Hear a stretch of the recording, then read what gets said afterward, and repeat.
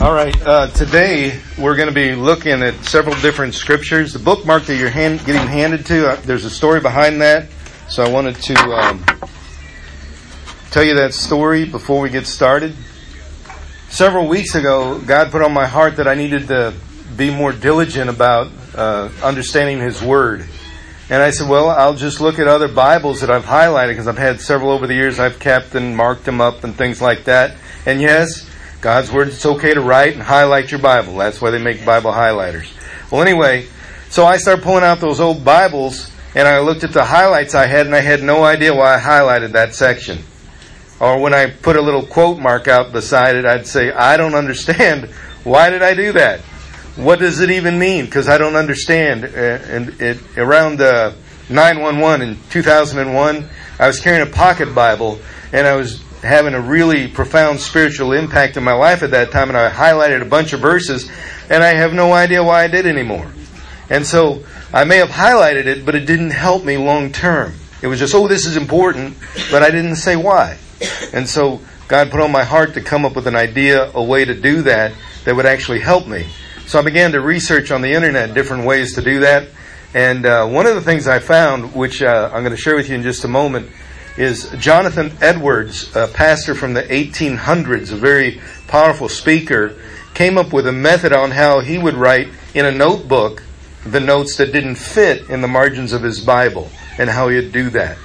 And I thought, well, if this man did that, and it worked for him, and he made thousands and thousands of pages of notes that way, then it was really cool, because if you had a notebook, you could use it with any Bible. Not just one Bible you were highlighting and marking. What if you lost it or gave it away or something happened to it? You lost all those notes, right? Well, he had a notebook that he could use because it referenced the verse in the Bible, and it was any verse in any Bible, right? So that's what he did.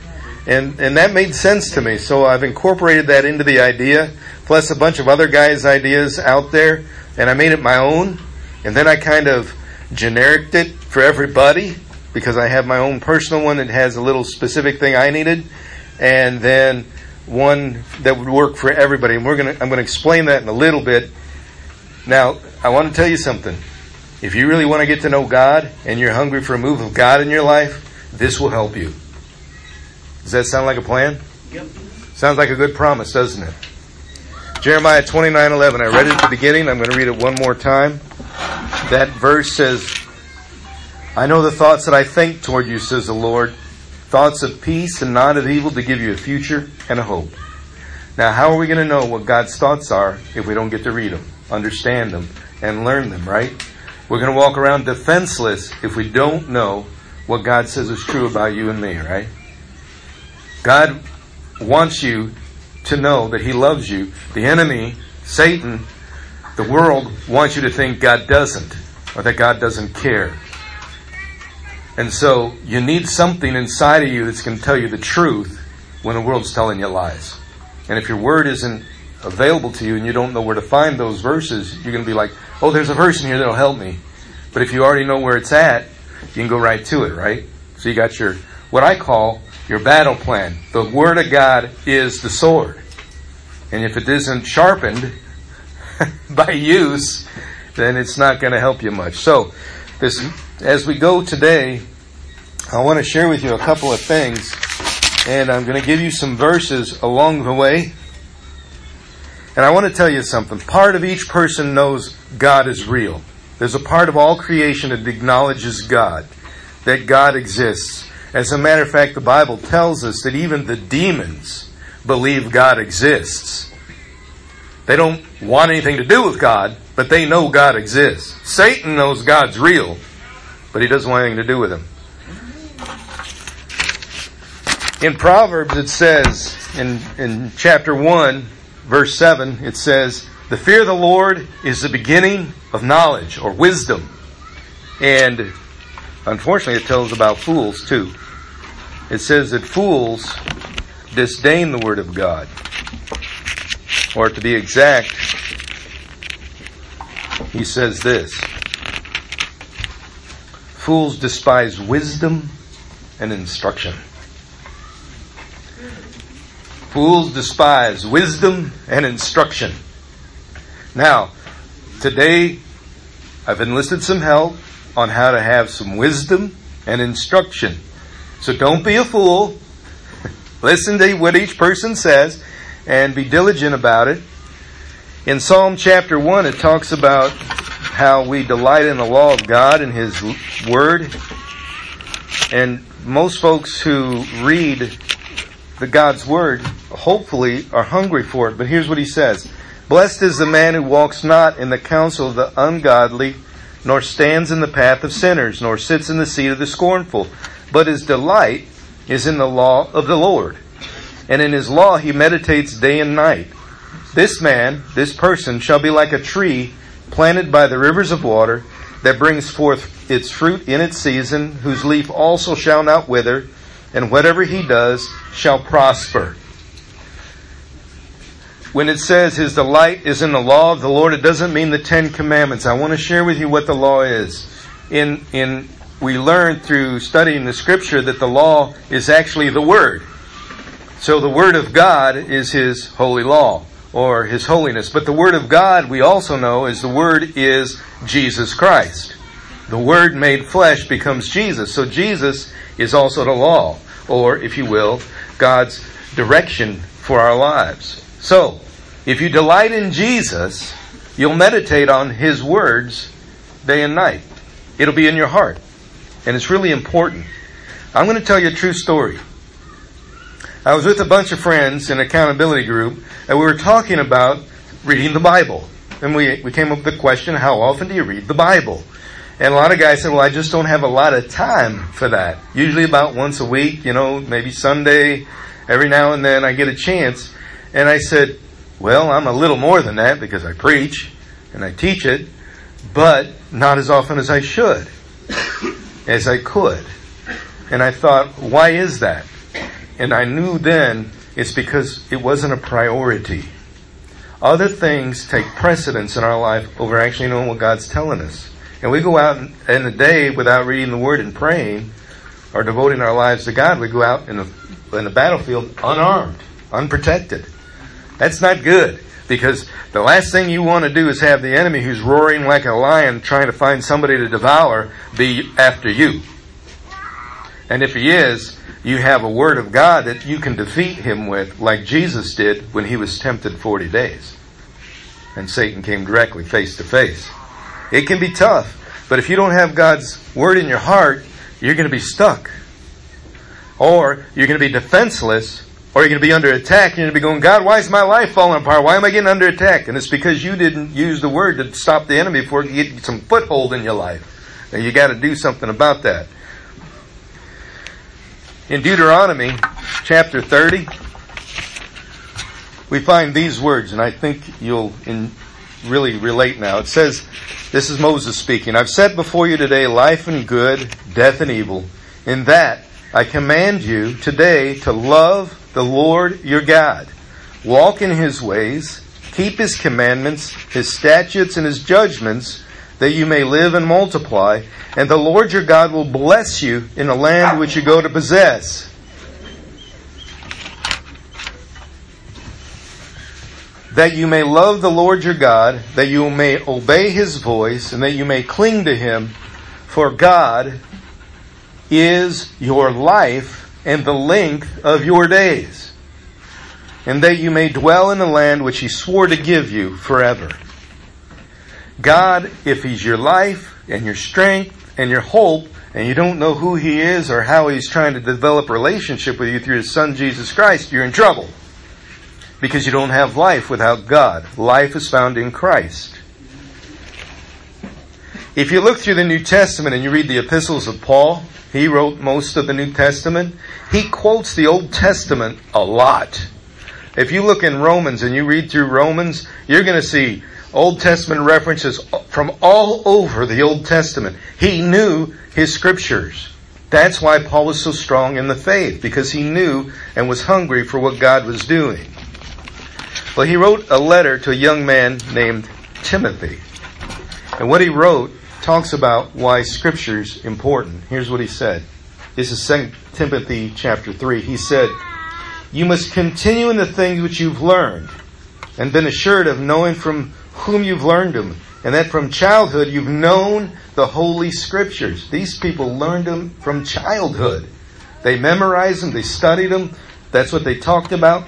And these are able to make you wise for salvation through faith, which is in Christ. All Scripture is given by inspiration of God, or it is the breath of God. When you read the Bible, you're reading God's breath. It's holy. And it's profitable for doctrine, reproof, for correction, for instruction in righteousness, that the man of God may be complete, thoroughly equipped for every good work. I charge you therefore, this is what Paul's saying, before God and the Lord Jesus Christ, who will judge the living and the dead at His appearing in His kingdom. Here's His charge. It's verse 2 in chapter 4. Preach the word. Be ready in season and out of season. Convince, rebuke, exhort with all long-suffering and teaching. In other words, always be ready to spout a word of God to someone, that they may be encouraged or corrected or strengthened. That's important for us to know how to do that, right? And if you do that, you will bless so many. And there's a reason he says the time will come and they won't endure sound doctrine. And that's like today. But according to their own desires, because they have itching ears, they'll heap up for themselves teachers of false truths. And that's what's happening today. People are going after everything except for God. And if we aren't true to His Word and stay in it, we're going to be in trouble. In Jeremiah chapter 9,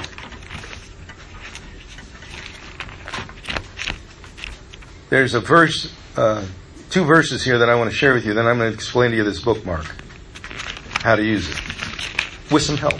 And people are going to help me. It says in Jeremiah chapter 29, let not the wise man glory in his own wisdom. Let not the mighty man glory in his strength or his might. Nor let the rich man glory in his riches. But let him who glories glory in this, that he understands and knows me, the Lord God, that I am the Lord, exercising loving kindness, judgment, and righteousness in the earth. For in these I delight, says the Lord. Now, how are you going to know that about God if you don't ever hear Him tell you through His Word, right? So, the tool in your hand came to me through Jeremiah chapter 29, verses 11 through 14. And what it says is about the hopes and plans that I have for you, to give you a future and a hope, that you'll call upon me and pray to me and I'll listen to you. And He says this, you will seek me and find me. How many of you want to find God today? How many of you want to know who God is and Him to know you? To have a relationship closer than a brother, that every time you turn, you know God is there in every situation. Right? He says, if you will seek me, you will find me, and that's good. And He tells you how. When you search for Him with all your heart. He says, I will be found by you when you search for me with all your heart. I will bring you back from where you've been taken captive by whatever was taking you captive, and I will bring you home. God promises that. When I read that, I said, God, I need that. I want you more than anything, so I need to know how to do that. So I started coming up with a bookmark, actually a way to annotate the Bible, and then eventually a bookmark for it. And I came up with a bunch of different ideas. I had like 8 or 9 pages of different ideas. I just wasn't happy about it. And then one day in the morning, I was reading this verse and this passage, and the Spirit of God came on me, and I felt Him say, what do you really want? And I said, God, I just hunger for relationship with you. That's the most important thing. Without that, I got nothing. Without Jesus, I am nothing, I can do nothing, and I end up as nothing. And He said, so that's the most important thing. I said, yeah. And He said, well, then start there. Start there. Don't do anything without that. And I said, what do you mean? And He said, whatever you do, it flows from our relationship. No matter what you do, what you say, what you think, it comes out of our relationship.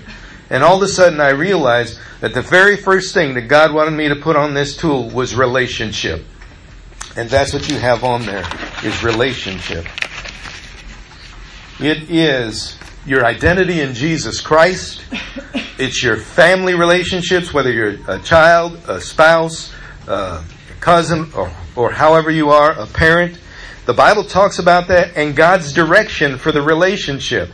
God has all these things throughout Scripture. And those are the things you need to grow in. And when things are growing, they're green. Signs of spring, green, everything turning green, like the trees are all full of leaves currently, and green. That's growth. Grass, when it fades, is brown. When it's growing and lively, it's green. So I said to myself, God, I think relationships need to be green. Because this is a time where when we learn these things, we're growing in Jesus. We're learning that relationship. So when you're going through your Bible, I've picked the colors of most common highlighters. You can change the colors if you need to. But if you have a set of highlighters or Bible markers, most of these colors are going to be in those sets.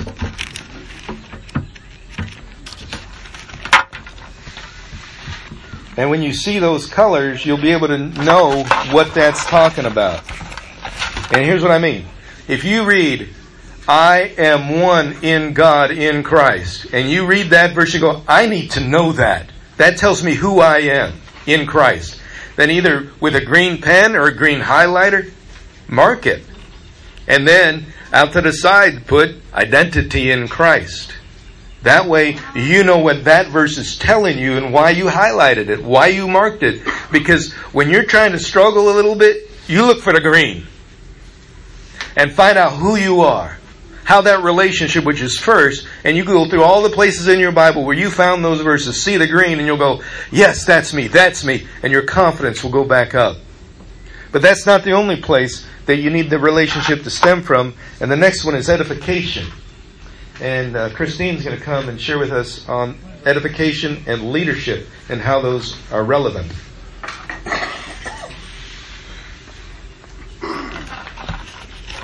Hi guys. I feel like I need to introduce myself. I usually do when I'm in front of a mic. You know, Jonathan was sharing what Paul said to Timothy, and how many of you ever read this scripture and kind of think, this doesn't really always apply to me? Yep. I really don't understand why he's writing it. It just sounds like a lot of theological stuff, and sometimes we got to know about this scripture before we can really understand the weight of what we're reading. And so I want to take a moment to tell you a little bit about Timothy. Timothy was a young man at the time Jonathan said that. Timothy was a little nervous. In fact, Paul told him to go drink some wine to calm his belly, which I don't recommend. Definitely don't recommend that. But he was scared, and Timothy had good reason to be scared. He was a young pastor at the time. He had been ministered to by Paul, trained by Paul. Paul even called him his son in the faith. But Timothy lived during the time of Nero. Anyone know who Nero was? Nero he was a lot like Hitler. So Nero made it his mission to persecute Christians. And he didn't just persecute them, he tortured them. Nero would come and send his henchmen out to invade Christian communities, Christian homes, the churches that were meeting within people's homes, and he would steal them away, and he would put them in colosseums, and he would cover them in the skin and in the flesh of animals. And he would set the lions on them while they were alive. And they would be ripped apart simply for what they believed. And if that wasn't enough, Nero would take Christians and he would put them in his gardens at night and douse them with oil and light them on fire while they were alive, just to light up his garden. This was a sick man, right? And so Timothy had every reason to be freaking out, because he knew that Nero's men could show up at any time. And that's a brutal way to die. Would you agree with me? Yes. And so here Paul is writing Timothy to encourage him, to edify him in the faith, to build him up. We read where he says, but God didn't give you a spirit of fear. No, that was coming from Nero. God didn't give you a spirit of fear, he says, but of power and of love and a strong mind. And how do you get those things? How do you get power when the threat is at your doorstep? Right. How do you have love when when hate is persecuting the people that you care about? How do you have a sound mind when all hell is breaking loose in your life? Anyone relate? Yes. This is what Paul was talking about. And in the Message, he says it like this. He says, anyone who wants to live all out for Christ is in a whole lot of trouble. We are, because they're after us. The enemy is after us. And so we need something that's going to pour power into our life and pour love and give us soundness and give us the self-control that Paul is encouraging Timothy to have. And he says this to him. And I'm going to read the same verses that Jonathan read, but from the Message. He said, but don't let it faze you. Don't let all that stuff faze you. Don't let hell breaking loose in your life faze you, because you have something more. You have something greater. Stick with what you learned and what you believed. And he goes on to say, there's nothing like the written word of God for showing you the way to salvation through faith in Christ Jesus. And that's not just eternal salvation. That's salvation from today. That's salvation from addiction. That's salvation from financial woes and insecurities. That's salvation from the choices that we make and the things that we believe and the ways that our mind goes contrary to the Word of God. And it's eternal salvation. Because how many of you know eternal life doesn't start when we die, it starts when we believe. Amen. It's here and now. And so there's nothing like the Word of God for showing us the way to that through faith in Jesus Christ, through acting on the truth of Jesus Christ. Every part of Scripture is God-breathed and useful one way or another. It's showing us truth, and it's exposing our rebellion. It's correcting our mistakes and training us to live God's way. And through the Word, we are put back together. Anyone need that in their life? Amen. I sure do.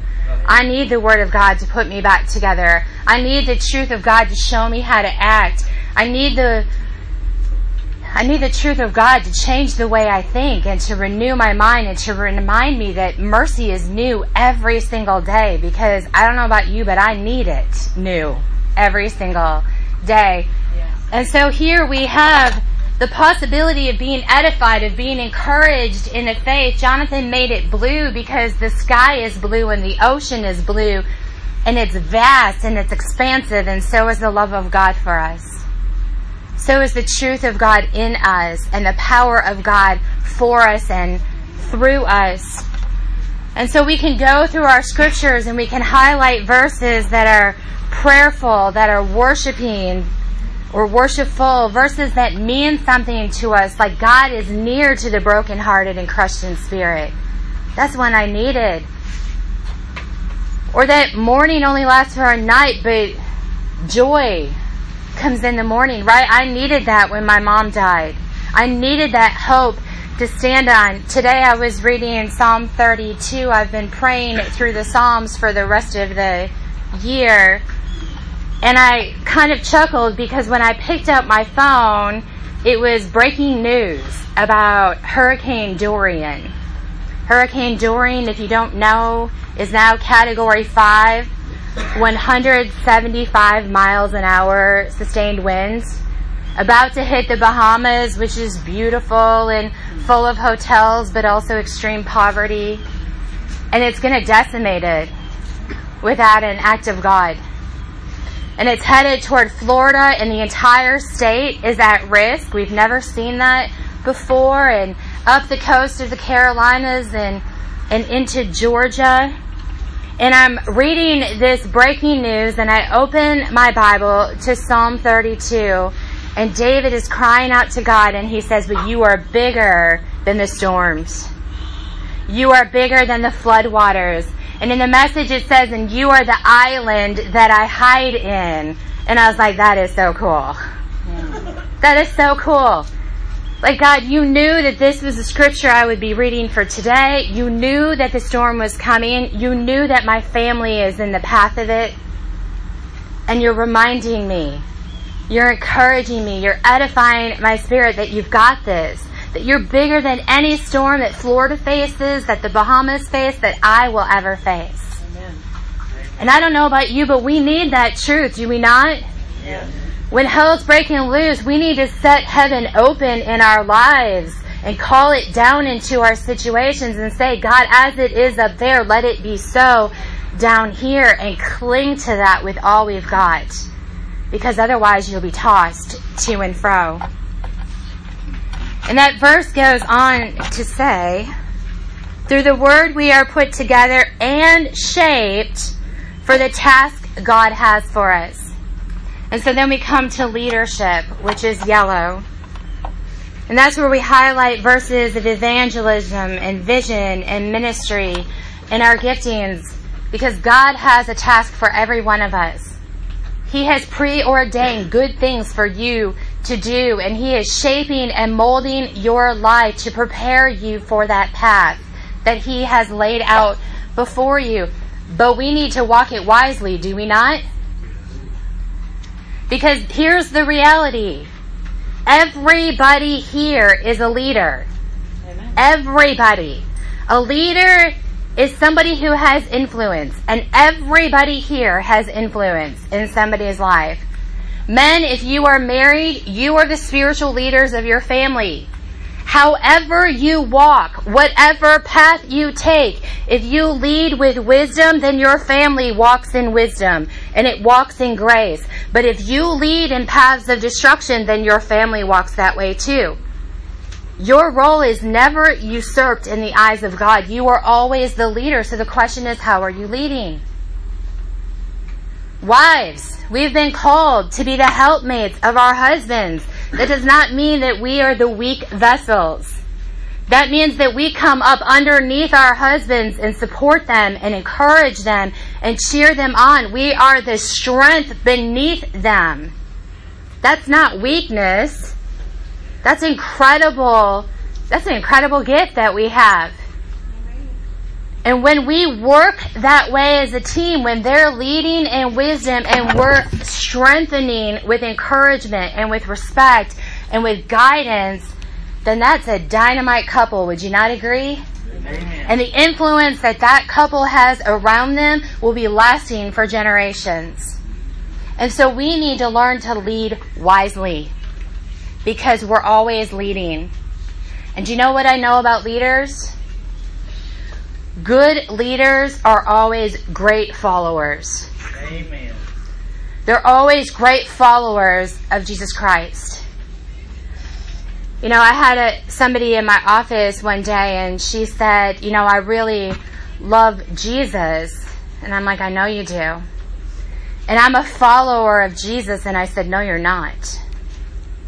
Those are hard words to hear from your counselor. They're hard words to hear from anyone. They're hard words to hear from the Spirit when I look in the mirror. I said, I don't doubt your faith in God. I don't doubt your eternal security. I don't doubt any of that. I know that you want to follow God, but you are not following Him. You are following your anger.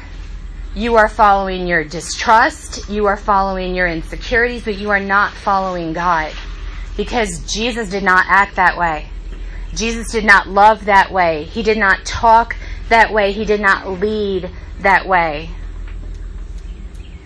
And so together we took on a challenge, and I've issued the challenge to a few others to go through the New Testament and to make a list of all the words that Paul gives us that show us what love looks like, what following Christ looks like being compassionate and merciful and tender-hearted and kind and patient and never keeping record of wrongs, of enduring and persevering, of always thinking the best about other people and not the worst.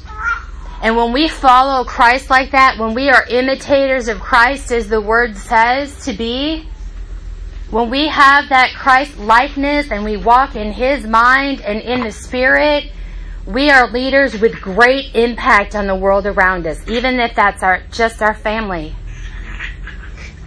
Even if that's just our workplace. Even if that's just our community. Even if it doesn't matter, the light of God is evident in all of those dark places, right? And so we need to know how to be good leaders, and it starts with learning how to be a good follower first. because you need God's light within you before you can be the light to the world around you. And so I close with what Jesus reminded them on the Mount of Beatitudes, and he said, "And so let your light shine before men, that they see your good deeds and they glorify your Father in heaven."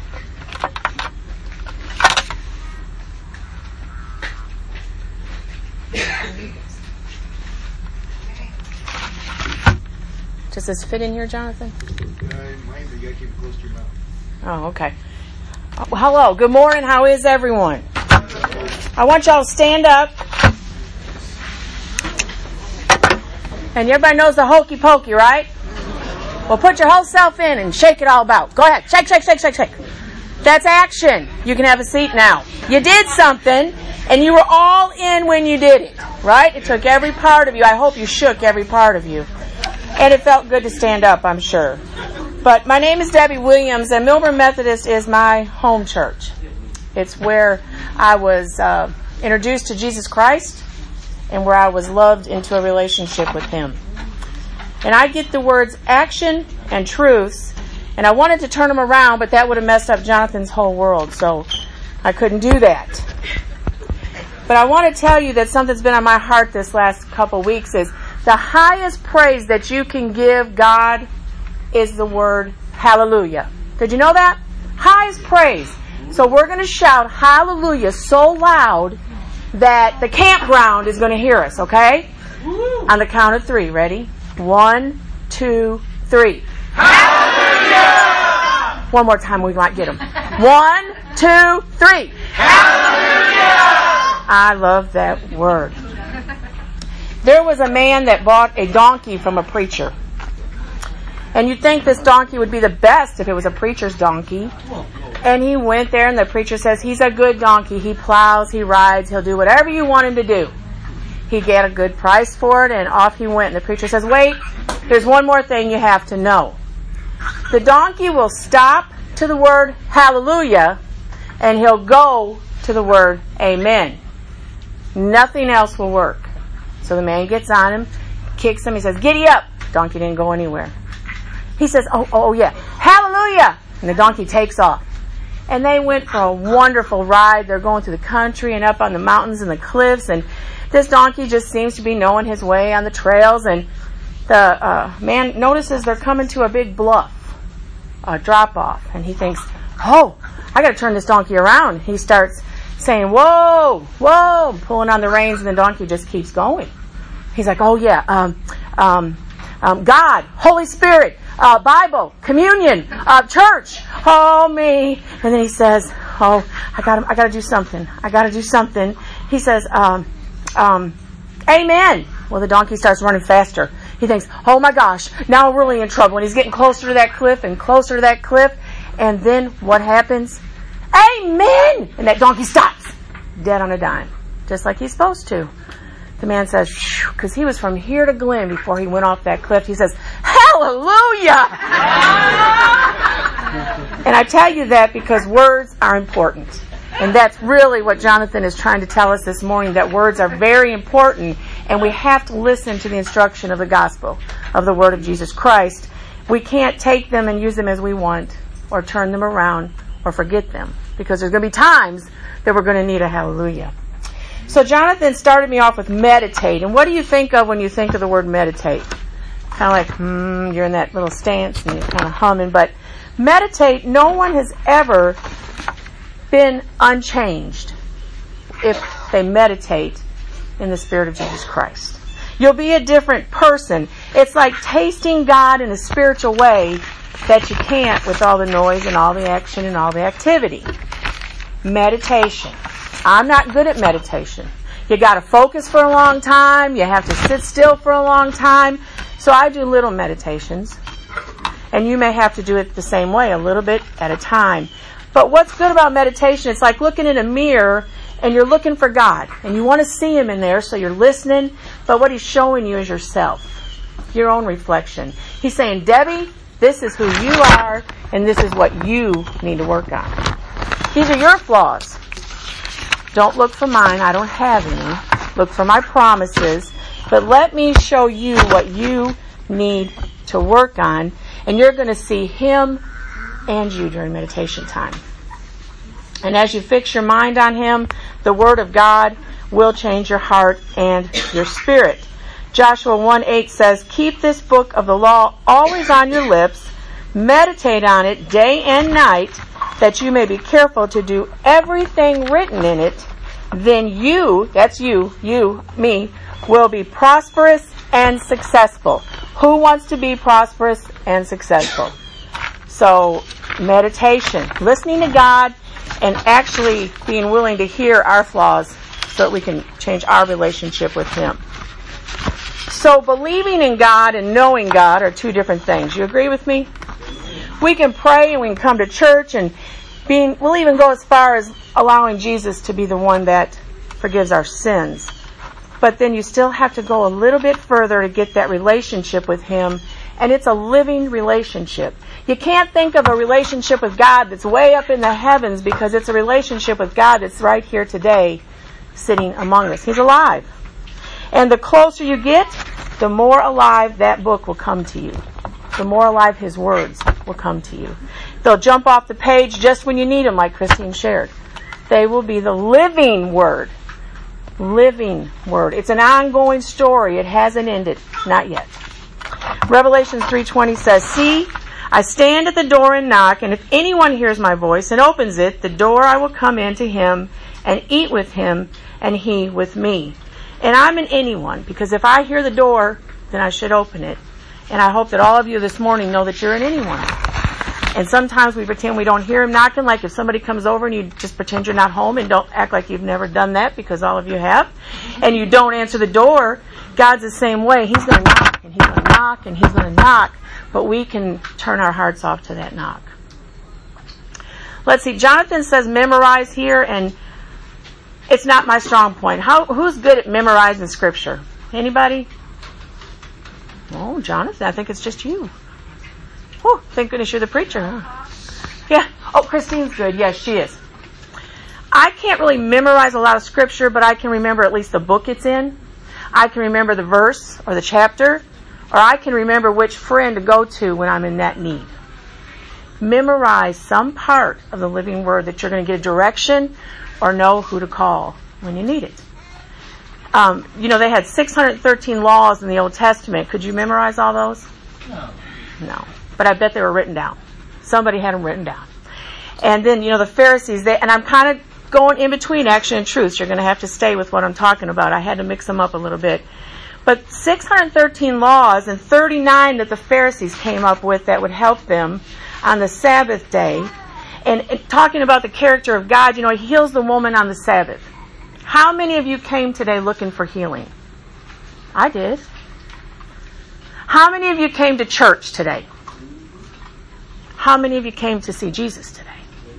See, there's a big difference. I come to church expecting to meet Him and for something to happen, because He promises that.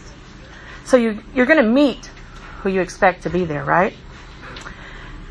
If you just simply believe in a God that is so far away and going to church and praying is a relationship, then you're going to suffer. Ladies, how many of you are married? How many of you love your husband? Oh, they're good. That's all they all did. How many of you like him every day?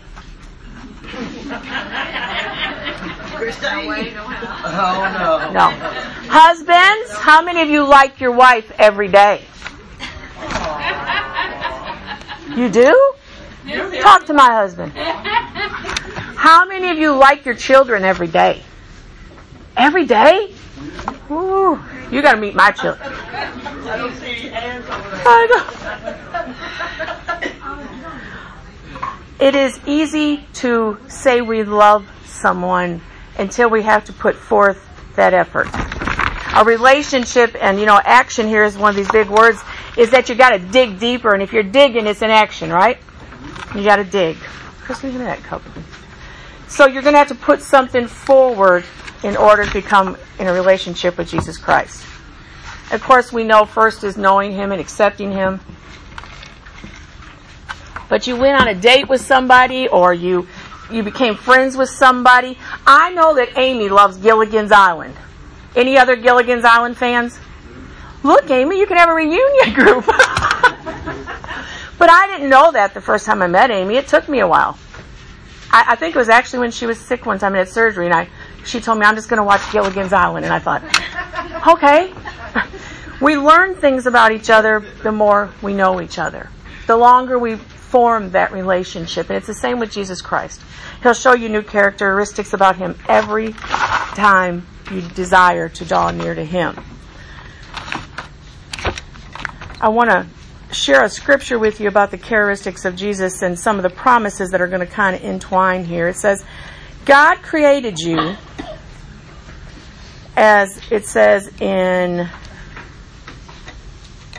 give me 1 minute, my eyes are focusing. Okay, Psalms 139. For it was you who formed my inner parts. You knit me together in my mother's womb. I praise you, for I am fearfully and wonderfully made. You are fearfully and wonderfully made. And I think that's worth a hallelujah. 1, 2, oh no. 1, 2, 3. Hallelujah! Do you feel fearfully and do you feel wonderfully today? Because you are fearfully and wonderfully made. And that makes me a little proud. Now here's one of my little meditations, and I'm going to share it with you ladies, and men, if you're brave enough, I encourage you. But every morning when I get up and I look at the mirror the first time, this is what I do. Who loves this face right here? Jesus does. This face right here. That's my meditation. It reminds me who I am and who loves me. Now men, if you can do that every morning, I'm very proud of you. Ladies, I encourage you to join me to do that. Who loves this face? Remind yourself every morning. He fearfully and wonderfully made you. And I think that's wonderful. Now, if I asked you to name a characteristic of God, what would you tell me? Jesus. Anybody? Love. Anybody else? Courage. Mm-hmm. Strength. Almighty. When we talk about people and their characteristics a lot, don't we? Isn't that called gossip a little bit sometimes maybe? When it's not the best what we think of them? I can tell you that characteristics of God, the character of God, there's nothing bad that you'll find in there. I can tell you that Gene Burgess is an honest man. That's his character. I can tell you that Diane and Ginger, they know Jesus Christ and they transformed my life through Him. The character of God. Psalms 103, this is the Psalms it all up. Praise the Lord, O my soul, and forget not all His benefits, who forgives all your sins and heals all your diseases, who redeems your life from the pit and crowns you with love and compassion, who satisfies your desires with good things, that so your youth is renewed like the eagles. God is invested in your well-being and working towards your renewal, your wholeness, and healing daily. In addition to that, God has big dreams and hopes for each one of us. And that happens with a relationship through Jesus Christ. Now, I hope I hit everything you wanted me to, Jonathan. And I thank you for allowing me to share this morning. There you go, Jonathan. Thank you, Debbie. Don't be drinking my drink, Jonathan. That's an action. Thank you, Debbie. Thank you, Christine. So if you've been following along on the bookmark, you now know that action is red. Red means spurs you on. Pink is because it's a more common highlighter color. And if you don't want to use pink, I use gray. There's a gray highlighter out there that looks really awesome in the Bible. Those are for the solid things that are black and white. Gray is a combination of black and white. Those are unchanging things. It's the truths. And etc.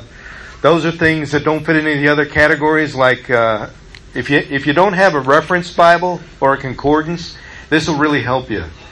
Because a reference Bible, like if you're reading something in the Old Testament that the New Testament quotes, or vice versa, then the reference Bible will tell you where that's at, so you can find it right away. If you don't have a reference Bible and you locate one of those verses as you're reading, then you can highlight that and make those connections. Customs means Jewish customs. Things that they did that we don't do, like feasts, Sabbaths, festivals, sacrifices, those type of things. Those are their customs, okay? And locations, of course, where something happened that you want to learn about. All right, the last one I threw in because I'm a minister is sermons. If you go to church and you hear a sermon you like or you're listening to a sermon, I encourage you to highlight the verses that connected so you can see how the thought pattern developed. And when you highlight the first verse that they start with and you go to the next verse, you need to put a tag and say the next verse in this sermon or something like that is this verse. So you can follow back through the course of those so you know why you highlighted them. If it really meant something to you, you're going to want to remember that, right? All right, that's simply for that. At the bottom, it has other things. And the exclamation in the margin, I put that as an evangelism verse. If you don't highlight your Bible in yellow, you need to know how to track through if you're trying to show someone faith and how to come to Christ, right? So you can track through that. And what you need to do is have a verse you know in your mind where you start in your Bible that has an evangelism verse so you can start there. You need to know what that verse is. Put a question mark in the margin if you don't want to highlight it and use it as a dig deeper. You put a question mark there, and then later you can highlight it for the color you want. You underline keywords and phrases. A lot of people underline the whole thing and they don't even remember why they underlined it. But if you got keywords and phrases that spoke to you, then you'll know those verses and phrases and why they're there. Some folks put an X outside of a verse or quote marks around a verse so they know what verses they're referring to, especially a longer passage. I put a little asterisk in the margin if this thing's really important or it's an insight that I don't want to forget. And that, when I have this bookmark in my Bible now, and I'm highlighting and annotating it, I know what stuff means. I don't have to go back and go, why did I do that? I got it with me in the bookmark. And so you can do that too. And the last thing at the bottom is what's called an M number. That's what Jonathan Edwards used. If you have a miscellaneous note or a note that you want to know about, and there's not enough room in your notebook, put M number, whatever it is. If it's number 1, put M number 1, and then on that page, write that note down plus the verse reference. And in your Bible, and next to that verse, put M number 1. Just those 3 characters. The M, the hashtag 1. And that'll tell you there's a note about that verse that's important to you in your notebook. And that'll work also with the R, the E, the L, the A, T, E, and S. If you want to put those in your notebook as well, you can put a R1, E1, etc. And the second one, of course, will be R2. Things like that. So, that's how you can mark your Bible in a way that makes sense. If this doesn't work for you, find another one. But I found that this has worked really well for me. I've been practicing with this for the last few weeks, and it's working. So, if you're really hungry for Word of God, this will help you. And the reminder verse at the top, Jeremiah 29:13, you will seek me and find me when you search for me with all your heart. We know that if we keep God's commandments, we know God. That's what 1 John chapter 2 verse 3 says.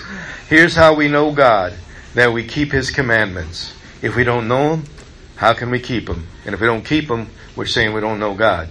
But you can know that you know God because you desire to learn His Word. All right? I hope this is helpful for you. We're getting ready to move into communion, but I have 4 verses out of John chapter 5 to read to you before we do.